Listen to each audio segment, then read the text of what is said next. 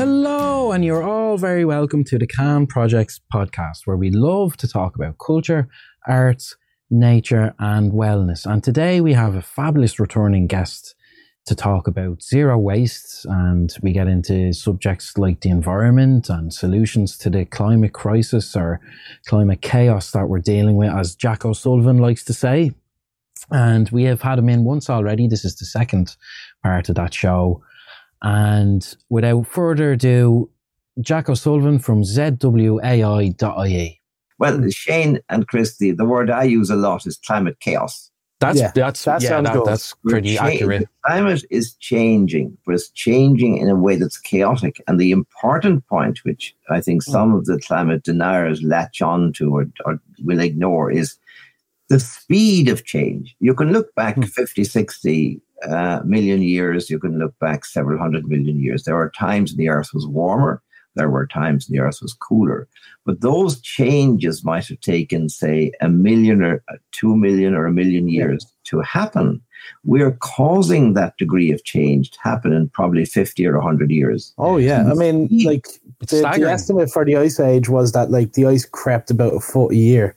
Mm-hmm. You know, and that to cover half the Earth in ice, that's, you know, a couple of thousand years. We did have a big freeze back. If I could remember my geology, there was certainly a period millions of years ago when the Earth was almost frigid. And there was periods, when you think about it, when all those seams of coal and oil were laid down, the Carboniferous period, the Earth was very warm. But the Earth has a very clever way of getting rid of all that carbon. It's a natural balance, like. It was. The Earth has an amazing ability, if we didn't interfere with it, to balance itself. And I'll tell you who brings that out very, very well. John, what's his name? The Gaia hypothesis, that independent. James Lovelock. Yep. James Lovelock. Now, I think he's tremendous. He has shown that the Earth behaves, as he said, like a homeostatic system. It's like the temperature in your body. You have an internal system that keeps you from getting too hot or too cold. Yeah. And the Earth behaves like that, but it does fluctuate, but very, very slowly. And human beings have lived and evolved at a time when the Earth's temperature was reasonably constant. And we're now pushing it back or pushing it forward to a much, much warmer planet, which will survive okay. But maybe 100 million refugees, maybe several billion people will die because there won't be food. Places where food could be grown, it can no longer be grown. We have to develop new forms of agriculture. But better still, we have to try and stop doing the things which are causing climate change. And that means stopping burning fossil fuels. Yeah, and we're kind of on the way to that, but it's too slow. Yeah. It's too slow, and in many countries, the curve is not going downwards. It's still either constant or even increasing. If you look at Ireland, do you remember the lockdown, the COVID-19 lockdown in 2020, 2021? Yeah. Roads got a little bit freer. Now you drive into Mullingar, which is my local town, and there's a traffic jam. It's unbelievable. Yeah. And you drive up to Dublin, and the M3 and the M4 are crammed with cars. And I read in The Guardian the other day that there's protests in Britain about a 29 billion English pound plan to build even more roads there. Do they not know climate change is coming? Well, what we should be doing is getting people out of cars onto fast, reliable, quick public transport. And that's easy to do. That goes back to the question of infrastructure, I think, has been really neglected in this country. And like, whether it's the health system or public transport, there's been mega neglect as far as investing in infrastructure. I mean, we don't even have enough schools or doctors right now. That's so right, Shane. And it's awful, really. It seems, well, again, I can point very clearly to what happened in about the 1980s. There was a kind of an idea. I wouldn't call it a philosophy. It doesn't merit the name of philosophy. It's an ideology. And it seemed to come largely from the United States, from the Chicago School of Economics and Harvard and Yale and their universities. And it was pushed hard by Reagan and by Thatcher. And the idea was that governments should do as little as possible. Slim down government. Yeah, privatization, Jack, really. Wasn't that what Thatcher? That was what... It's a burden. Yeah, it's privatization. It's a burden on industry. If you didn't have government regulations, industry could function more effectively. If you didn't even have workers, industry could be more profitable. So the important thing became deliver more money to the shareholders. And of course, that led to the global financial collapse. Mm-hmm. It also led to light regulation, as it's called. It also led to countries really not doing enough about their infrastructure. So health services became privatized. Hospitals were sold off. What do we do in Ireland? Oh, we took it on full blast. Yeah. We sold off our oil refinery. We sold off our sugar factories. And that's a sad one. We try to sell off everything. Mm-hmm. Do you remember the government at one stage tried to sell off the Cuilcha, the National Forest Service? Yeah. Now that is crazy. Yeah. But they still have that idea. There are people in government, in the public service, senior people, maybe not the same age as I am, but they should be long since retired. I should be long since retired. Still lots of work to do, though, isn't it? I know. But if I can tell you, for example, about the sugar system, in the 1930s or 40s, I wish I could remember, the government at the time decided that we needed to stop importing sugar. And we can develop our own sugar industry because we have stuff called sugar beet. It grows very, very well in Ireland. Yeah. So Coilleach Siúcra Éireann, Teoranta, was established. 3 factories were built. Within about half a year, we were self-sufficient in sugar. Within a year, we were exporting sugar. And not only that, but the company at that time now, they weren't into making loads of money. This was what companies are now supposed to do, grab money, no matter what you do. This company was at that time, pre-Thatcher, pre-Reagan, more of a service orientation. So they did some research. They found out the varieties of sugar beet that was very good for Ireland. They also found out certain kinds of soil was good and certain kinds was bad. And they discovered that lime was a very good thing to do. So instead of saying to the farmers, go buy lime, they opened up lime quarries. And the farmer got back lime after delivering his sugar beet. And when the sugar beet was processed into sugar, there was a fibrous material left over, which is then brought back to the farms to feed cattle. And a lot of the sugar beet went by train as well. So it worked very, very well. And we could export sugar. So it gave employment. And now they were not great at cleaning up the environment. That wasn't important in the 1960s and 70s. But then, under the influence of this stupid privatize everything, it was sold off. Yeah. And I remember at the time doing some work for a group of people down in Wexford. And it so happened I was staying with a farmer. He was a former sugar beet farmer. And I had read in the paper that the sugar beet plant at Carlow was very profitable. And it was going to be closed down. So I said, why is this company? Because the company was sold now, it's no longer Coilleach Siúcra Éireann. It was a management buyout. The 5 directors of Coilleach Siúcra Éireann bought it. And he said, look where the factory is located. We got out a map right on the edge of a town. He said, that site is worth hundreds of millions for shopping centres, for factories, for offices, for anything. Then it tumbled to me what was happening.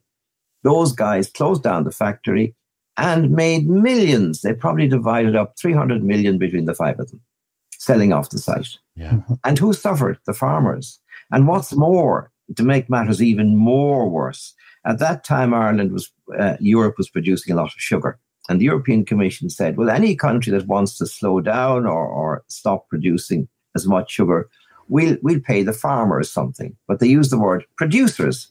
All right. The company that time it was called Green Corps, said, hang on, we're the producers, not the farmers. So they got the money from the European Commission, and the farmers who are now had no crop got nothing. Since that time, they defrauded the farmers. That's exactly the word, Jack. Defrauding is like, that is pretty much it, isn't it? They're actually here in Ireland. I won't name him. He owns two of the foremost hospitals in Ireland, and he defrauded the government twice. And the fraudulent activity was proven as a result of the Beef Tribunal. There's actually a thing in India at the moment where they're doing a very similar thing. Like the government had like set prices for the farmers that you sell it through their wholesaler, and making a fair price for the farmer so they didn't have to do work too hard to make a living. But they're closing that down eventually, and they're replacing it with like independent wholesalers.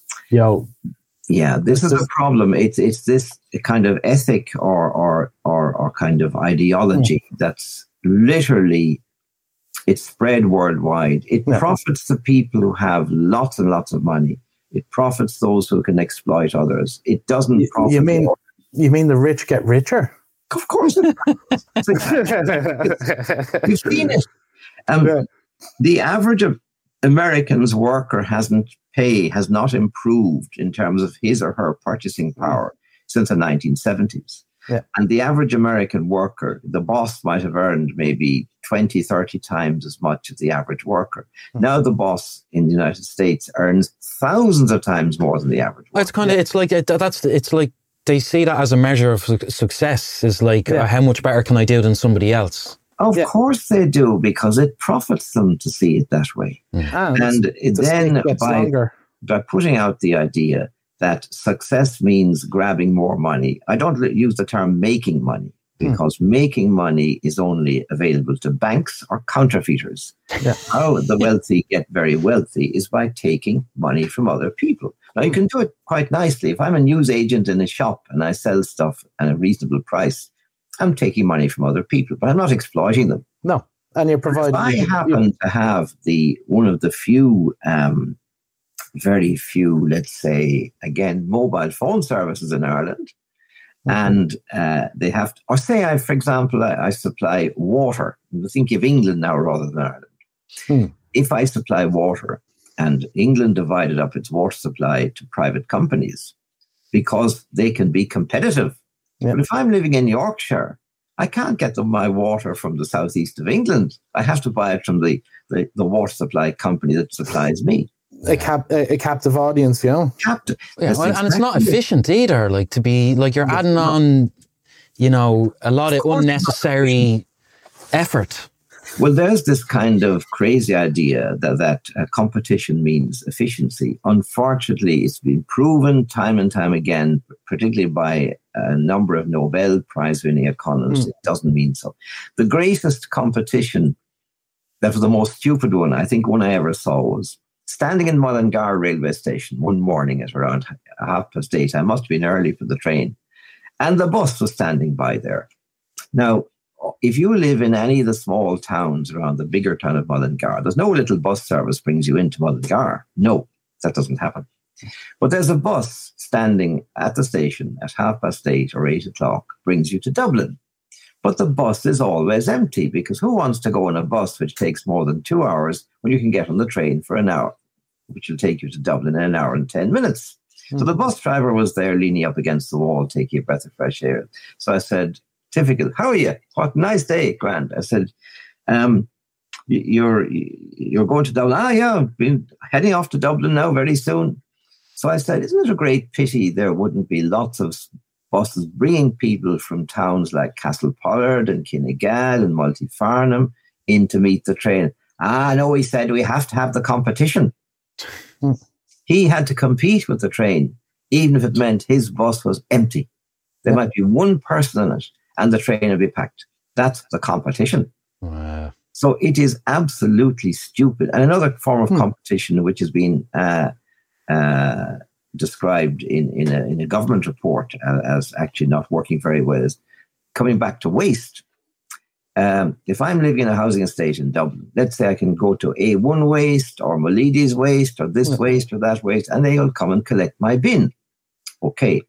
But you look at the housing estate, and on Thursdays, it's one waste lorry comes along. On Friday, another waste lorry comes along to lift 20 or 30 or 40 bins. The following Monday, a different company comes along. So all these lorries are basically servicing their customers. It's not cheaper. They all charge the same. Yeah. But you have all these, and the other day it was very funny. I saw 2 waste lorries passing each other, one going one way, one the other way. Leapfrogging along. Mm-hmm. Yeah. And it's I don't know. And this government report said the Irish government has lost control of waste. We've handed it over entirely to the private industry. This is one of the reasons why we're bottom of the league as far as recycling is concerned. Because if I'm running a waste company, what do I want to do? I want to get as much as possible and give it to a cement plant or bury it in the ground. Recycling is expensive. Yeah, and it's even more expensive in Ireland where we don't sort our waste at home. We put everything in a big bin called recyclables. Yeah. Jack, while we're on that topic of recycling, it's been in the news now last week that the EPA made an announcement that 70% of Irish plastic is incinerated. And that announcement came the day after we were in the news. We were like, oh, aren't we so great? We're going to take soft plastics and we're going to recycle it. But still 70% of it is being incinerated. I would agree with that. It ends up being burned. And another thing I always find crazy is you look at the statistics that says 70% of our paper is recycled. So I say, where's the paper mill? We don't have one. No, we ship it out and get it back. Put loads of miles on it. Or we burn it. And I'd say 70%, 80% of our paper is burned. I worked as a consultant. I did a nice small consultancy job for the last paper mill in Ireland, Smurfit Paper Mills in Clonskee in Dublin. Yeah. They're a nice crowd. Because to do this work, I had to go and visit the factory and talk to people. It was really lovely. I liked chatting to the men on the ground and seeing the machines working. They were taking 35,000 tons a year. Now, that's not much, but still it was something, of waste paper, cardboard cartons, those packing cases you buy stuff in. It was all going into a big mixer, churned up with water like a food processor, except it was many, many times bigger. All of the stuff that you couldn't make paper from, like bits of plastic and paper clips and all that stuff, was extracted by centrifuging, quite simply, very little chemicals added. It was then emerged as like a brownish liquid containing all the paper fibers. It went through a series of machines and rollers and emerged as a huge 3-meter wide roll of brown paper. And that roll was rolling itself up as fast as you could imagine. And it was all dry and shiny, ready for making into more cardboard cartons for packing meat or butter or whatever we wanted to export. Now we have to import all those cardboard cartons we need. They're all made in other countries. We don't have any carton or box manufacturing facilities. No. And all our paper is either burned or dumped. Mad. Yeah, what it kind of highlights is that our priorities are not really straight as far as infrastructure. Yeah. And for example, what Zero Waste Alliance Ireland said a long time ago, going back now to about 2003, 2004, was, why don't we put a tax on anything which is made from virgin raw materials? So if I'm importing paper that's made from trees, I might pay, say, 23% VAT. Yeah. If I'm making paper from waste paper, 5% VAT. Or if I'm importing TV sets or washing machines which can't be repaired and have to be junked at the end of their life cycle, 25% VAT. If I'm importing TV sets or washing machines or anything which is repairable and can be repaired or can be taken, what do they call it, taken down into their parts, 5% VAT. So that kind of financial or tax system is easy to work. We do it all the time with petrol. There was a time in the 1980s when Ireland was being forced by the European Union to get rid of leaded petrol. Yeah. Because lead in petrol was proving very, very harmful as we were breathing lead, particularly in city centres. Being a heavy metal and all, like, you know. Yeah, that's right. And so the excise duty on leaded petrol was higher than the excise duty on unleaded petrol. So people changed over to unleaded petrol much more quickly. Mm-hmm. But what surprised me at the time was very interesting. SIMI, the Society of the Irish Motor Industry, fought that very, very strongly.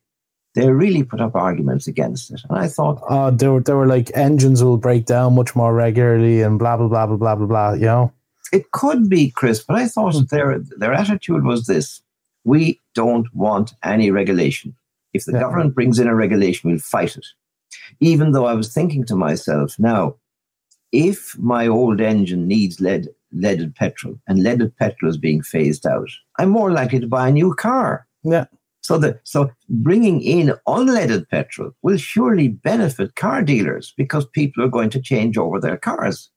But what was more important to them was not selling more cars, but resisting the idea of any regulation where government would have any impact on their business.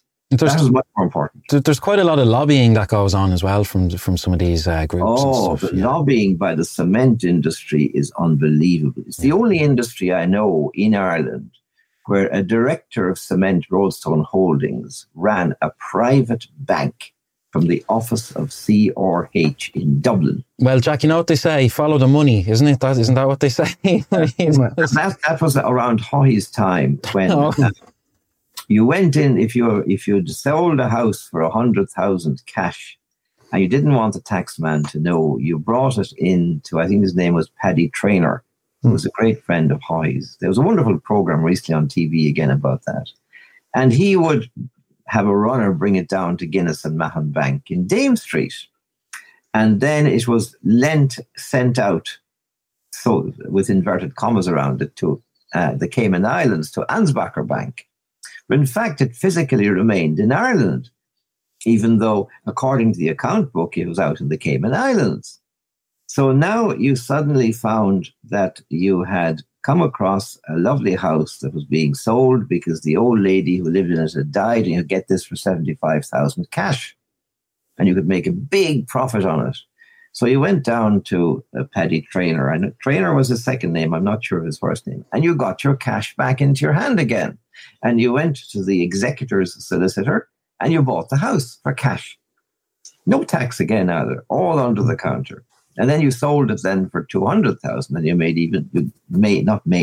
grabbed even more money. So that was, if you like, one of the key signs of the kind of Ireland we were becoming, where the wealthy had access to private banking. And the banks, I think, became corrupted around that time too, because since the 1990s, every single one of the major banks in Ireland has been discovered to be fraudulently taking money from its customers. Really? Wow, using different methods. We'll have to get into that, actually. Most of them got found out and they had to pay a fine, maybe several million fine. But there's a culture within the banks that if you can figure out a way of getting more money from your customers, the guy on top will say, go ahead, Sean, and we'll look after you if it works. And if it doesn't work out, we'll kind of look after you as well if we get found out. Wow. So in a way, they're acting like kind of criminals. What can we take? Well, it reminds me a little bit about, when our mobile phone rates here were way, way, way above the Irish or the European average. Yeah. And the guys running the companies essentially kind of knew, well, we're on borrowed time. Let's milk it while we can. They knew the regulations were coming, but they're like, no, we got to kind of milk this while we've got the opportunity. And it was a calculated thing. It is a calculated thing. And they have very clever people doing that kind of work, knowing, and they must know that they're defrauding the public. Yeah. But they know it because they're well paid for it. And they know if they don't do it, they won't get promoted. Or they might even end up being kicked out. If the boss says, now I want you to think of a scheme that's going to get a little bit more money from people with mortgages? How can we sort of, figure it out a little bit? Go away and do some thinking. If your man doesn't do that thinking, the boss is going to say, well, no, Sean, nothing happened. You were going to figure out a scheme that would get us a few tens of millions every year. Well, that won't look good now for when I'm promoting the next group of people. Well, it goes back to that point about the measure of success is kind of not in the wrong. We're not really focusing on what is like real success is when I think we all benefit, not when just one person or a group benefits. It should be to the benefit of everyone. Jane. That's absolutely 100% true. We're measuring things wrongly. We're measuring a country by its GNP or its GDP, even if 3/4 of the people are insanely unhappy. So we have wrong measures all the time. And what's more is we look up to people who grabbed a pile of money. I remember at one of our presidential elections, thank God we have Michael D, who's an absolute superb man. He was a wonderful ambassador for the country. He is. And his speeches are never reported widely in the newspapers at all. And they're very, very good. But we had one man who was a self-made businessman, and people said, "Oh, he did a lot. He's great. Look how he managed this company and built it up. We'll make him our president." And I thought, "Oh no! All he will do is use his skills to find ways of lining his pockets or increasing his bank account or helping his friends who would have even bigger bank accounts." You're right. We use the wrong criteria for judging people. But that means a big change also in our way of thinking. We should stop admiring the wealthy. We should stop admiring those who exploit others. Especially when we can see the amount of injustice going on around the world. Yeah. There's a lot of injustice. And the difficulty with climate change, too, is it's unjust in that the people who are going to suffer the most from climate change will be groups of people around the world who've done least to bring about this climate change, which is now affecting us all. That's it. Zero waste. Back to that, Shane. Yeah. Well, Zero Waste Alliance Ireland, we're doing our best as a charity to make people more aware that we don't even use the word waste sometimes. We say discarded stuff. If I'm discarding stuff I don't want, it's not actually waste until I mix it all together. Simple as that. If I have potato peelings and vegetable choppings, that's useful to compost.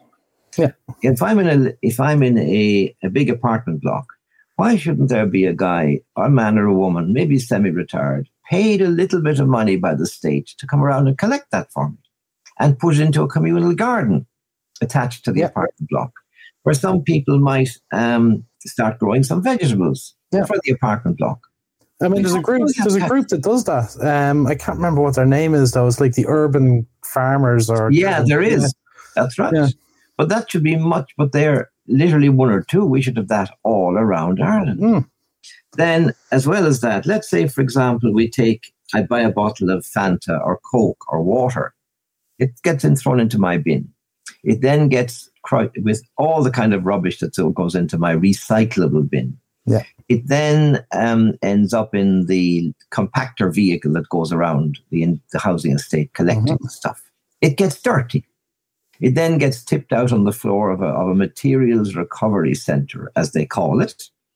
And it then ends up as chopped up bits of plastic in an incinerator. But here's the interesting thing. We have a couple of companies in Ireland that take those PET bottles, polyethylene tetraphthalate, and they recycle them. One of them is Wellman International in County Meath. And I remember being at a talk given by a number of people on recycling, and one of the guys talking was a man from Wellman International.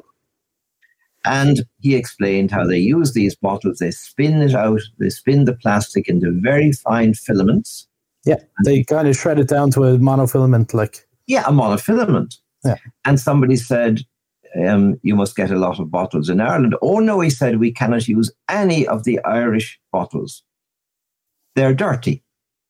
You're spinning it out into a fine filament. Your machinery the stuff has to be absolutely clean. We bring in the empty bottles from Germany and the Netherlands. And that's because we don't simply have a very simple system, which countries like Norway, Sweden, Finland, Denmark, Austria have been going since about 2020, since the year 2000. And Lithuania started in 2018, and we call it reverse vending. Yeah. So you go in. You put it. Oh, yeah. Well, we've been researching it in Zero Waste Alliance Ireland, and we pressurized it we pushed it a long time ago. Basically, when you go in, it has to be done on a national basis. Yeah. And in fact, we argue it has to be done on an all-Ireland basis because we are a small country, and to have two different jurisdictions doesn't make sense. But anyway, what you do basically is when you go to buy your bottle of Fanta or Coke or orange juice, whatever, you pay an extra 5 cents or whatever it is. Could be 5 cents, could be 10 cents. Like on the light bulbs and things. Yeah. In the shop or outside the shop or on the street where there may be a number of small shops, there's a machine. And you put your clean bottle back into the machine and out pops 5 cents or 10 cents or a voucher for that amount, which you can then... That's what Lidl are doing, isn't it? They're doing like a voucher system. They started in one shop in Dublin for the first time ever. It should have been going nationally. Now, absolutely, Jack. We're way behind. Like Germany have been doing that for a long time. 20 years behind. Yeah. There's one group of people in Carrickmacross Tidy Towns. They bought and implemented a reverse vending machine a couple of years ago. And we had a chat to them at one stage, and they said, we got no help or interest from government. No support whatsoever. We did get support from Shabra Plastics. They take the empty bottles. We got support from, I think it was Super Value. Into that shop went the reverse vending machine. And I think they got support maybe from the county council or somebody. But they managed to get it going until COVID-19 kind of put a stop to it. Right. But it's such a simple system. And in Lithuania, it was introduced about 2.5 years ago. Within 6 months, there wasn't a plastic bottle on the streets. That's incredible. People just put them into the machine and they got their 5 cents. Oh, what a great incentive for people not to litter. But don't forget, in Ireland, we have a crowd called Repack, which is an industry-sponsored group, which is supposed to be called the packaging industry, and supposed to be all for recycling. It doesn't. The men in Repack are not interested in recycling. We've had a waste forum in Ireland, and one of my colleagues in Zero Waste Alliance Ireland used to attend that.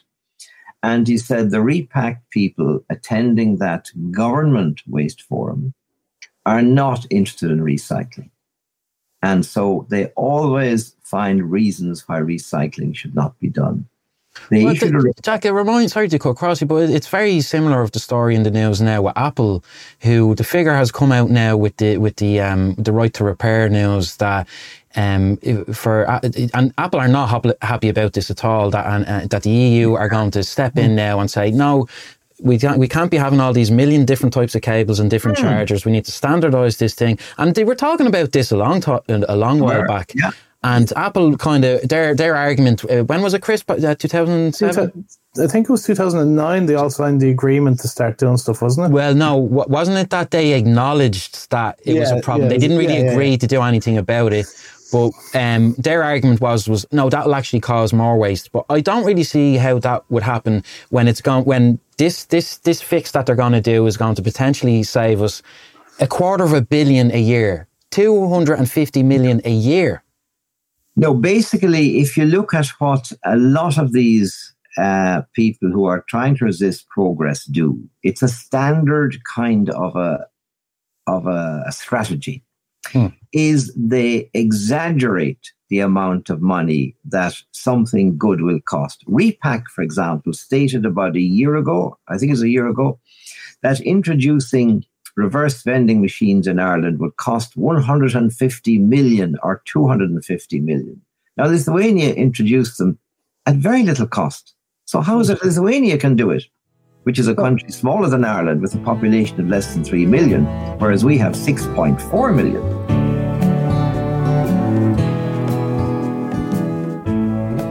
Wow, that was great. I love listening to Jack. So you learn so much listening to Jack, and they're actually looking for volunteers over there at zwai.ie.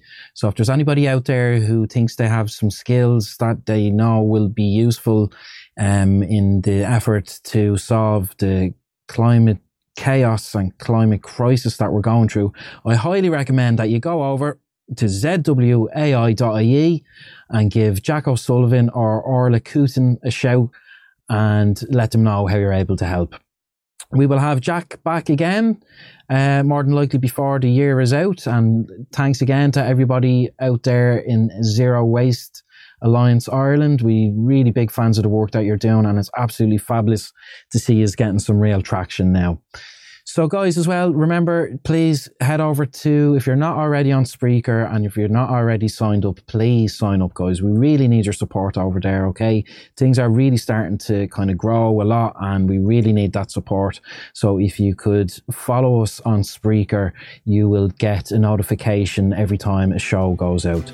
So that's it for now, guys, and happy weekend and all the best.